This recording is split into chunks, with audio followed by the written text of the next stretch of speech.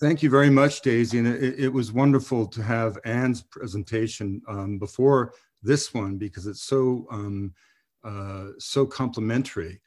You know, the haunting thing about the recent American election, as Anne alluded to, was that over 70 million people voted for Donald Trump, including 57% of white Americans.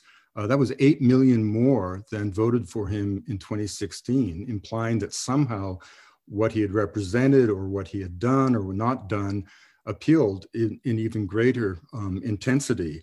And equally haunting were the pluralities, whereby the blue states, with the exception of the handful that we are all watching so closely, Georgia and Pennsylvania, North Carolina and Michigan, but the others went with huge pluralities, the blue states to the Democrats by 30 points, the red states to the Republicans by an equal margin. So this chasm in America is ongoing and as Anne said, is being exacerbated by the actions at the moment of the outgoing Trump administration.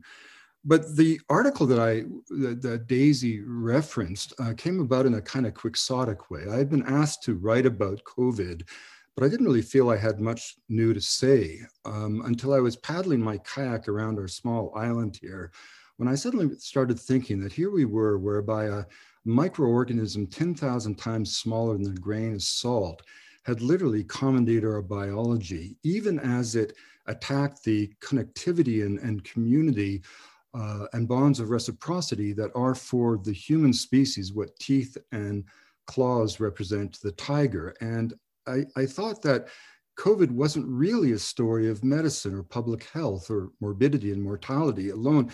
It was fundamentally a story of culture. So I quickly wrote this essay, sent it to my old friend Jan Wenner, and it came out in Rolling Stone, and it just hit some kind of nerve. It trended for 5 weeks. It had 5 million readers on the website itself, over 680 million social media impressions. I mean, my Wikipedia site, which had been quite moribund with 140 visits a day, suddenly had 4,000 people searching out some information. So it hit this nerve, and some of the critiques of it almost suggested that I was trying to be deliberately anti-American. Nothing could be further from the truth. I chose to become an American. My wife is an American. My children are raised in the United States. All my education came from the States. My own son-in-law is an active duty, an officer in the US Navy. So the article was more like a love letter to the country. You know, the first step of an intervention is when you hold a mirror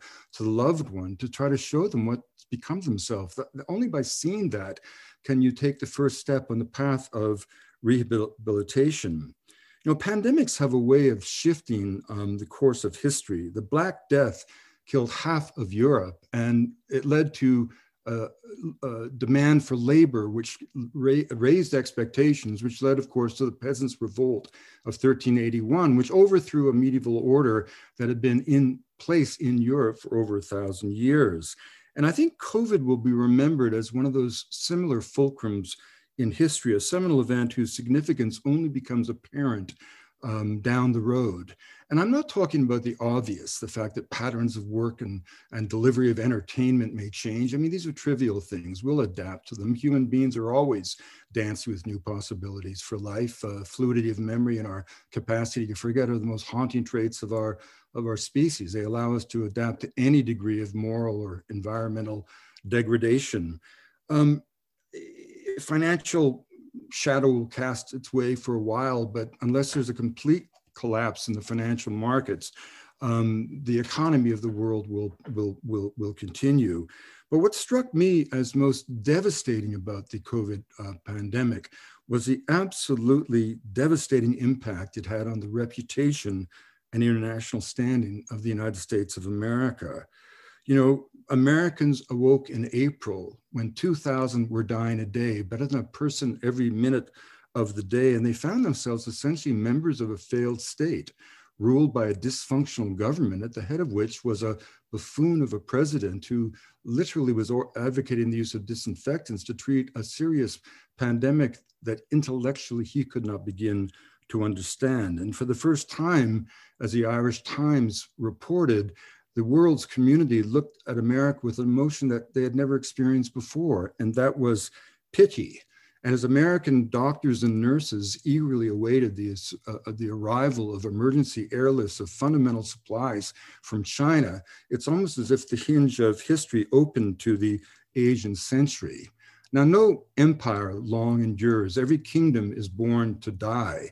If you think about it, the 15th century belonged to the Portuguese, the 16th to the Spanish, 17th to the Dutch, 18th to the French, 19th to the British. And the British Empire actually reached its greatest geographical extent as late as 1935. But we knew it was in decline. We now know it was in decline by the Diamond Jubilee, and it was certainly bankrupt and bled white by the Great War.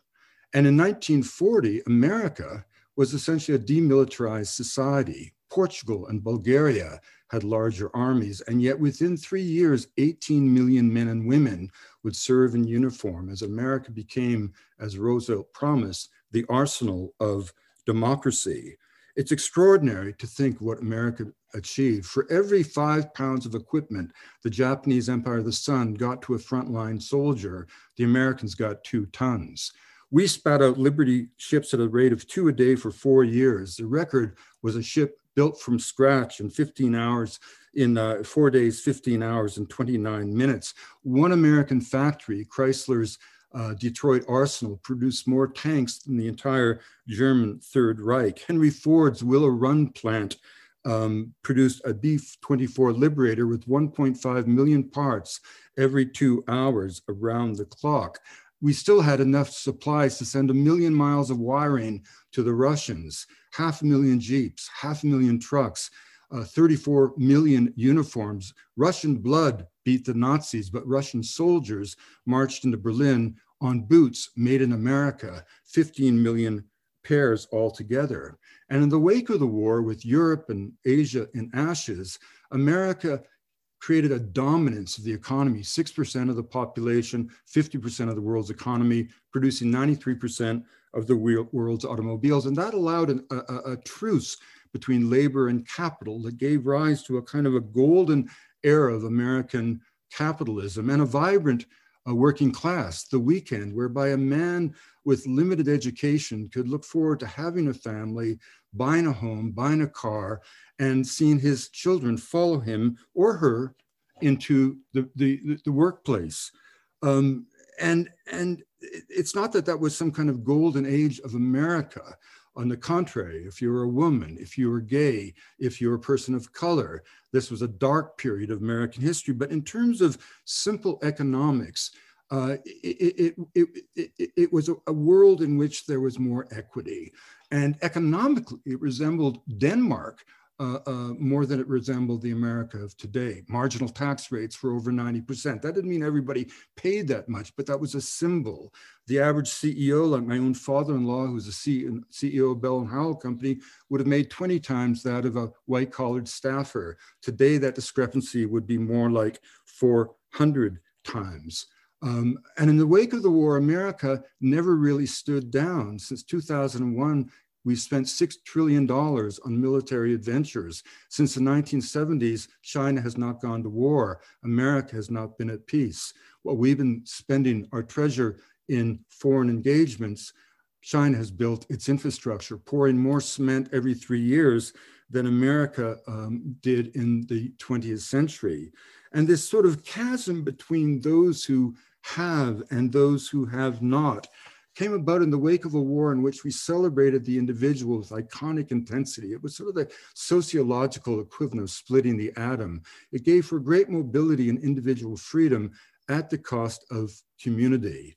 And so today we have a situation where the top 1% have $30 trillion of assets, where the bottom half of Americans have more debt than assets. The top 3 richest Americans control more wealth than the poorest, 160 million.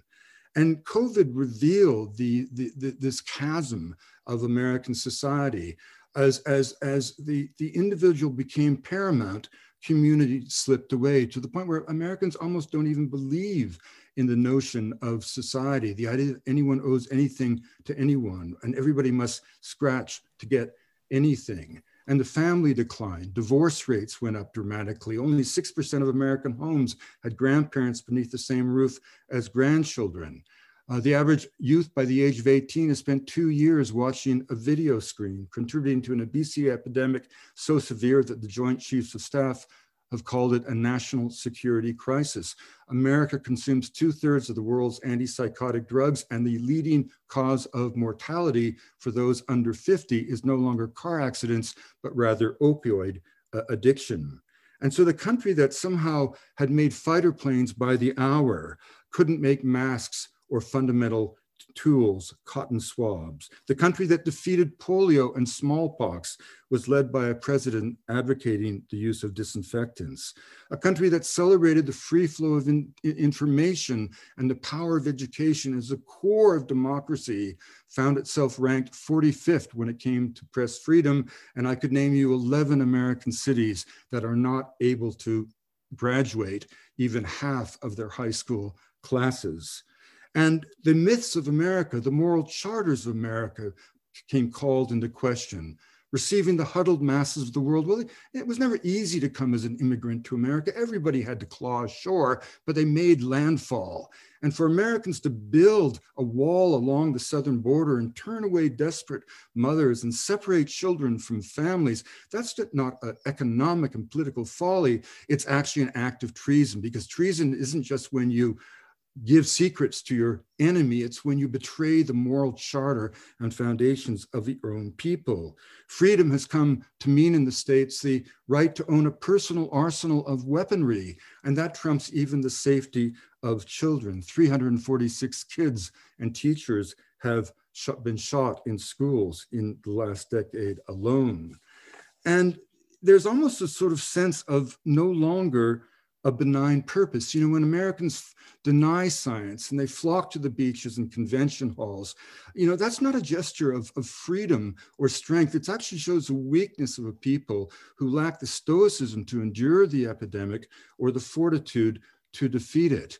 When 70 million people, as Anne suggested, decide to vote their grievance and indulge their own petty concerns, clearly electing someone transparently incapable of doing the job, whose only credentials for the job are his willingness to validate their hatreds, to target their enemies, real and imagined, what you're actually seeing there is a sign of true decadence, because in a vibrant, dynamic democracy, nobody votes their grievances. No one votes their indulgences. They vote for the good of the collective, to vote the good of the country, and indeed the world. And I tried to put this in perspective from a Canadian point of view for my friends in the United States in this article. And look, Canada is no perfect place, but we responded to the COVID crisis in a remarkable way.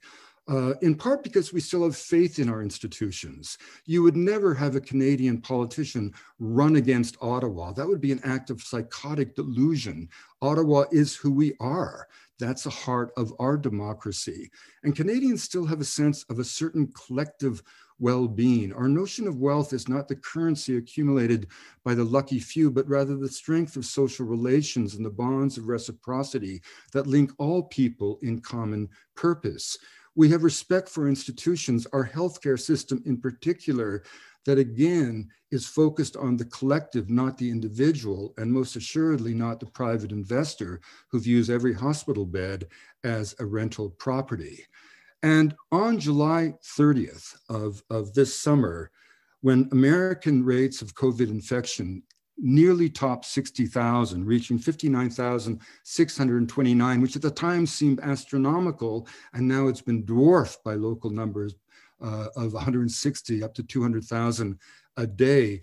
On that very day, here in British Columbia, metropolitan population, an Asian city in Vancouver, dozens of flights coming in from the Far East and China every day, 3 hours up the road from Seattle, where the pandemic landed in North America.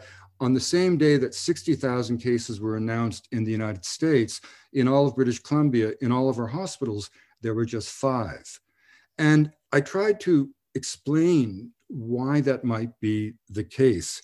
And I used an analogy or an allegory, really, of getting your groceries at Safeway. Now, when you get your groceries at Safeway in the United States, almost anywhere, we all know there's a kind of a chasm, a social chasm, and a racial chasm, an economic chasm, an educational chasm, a class chasm between you and the checkout person that is almost unbridgeable.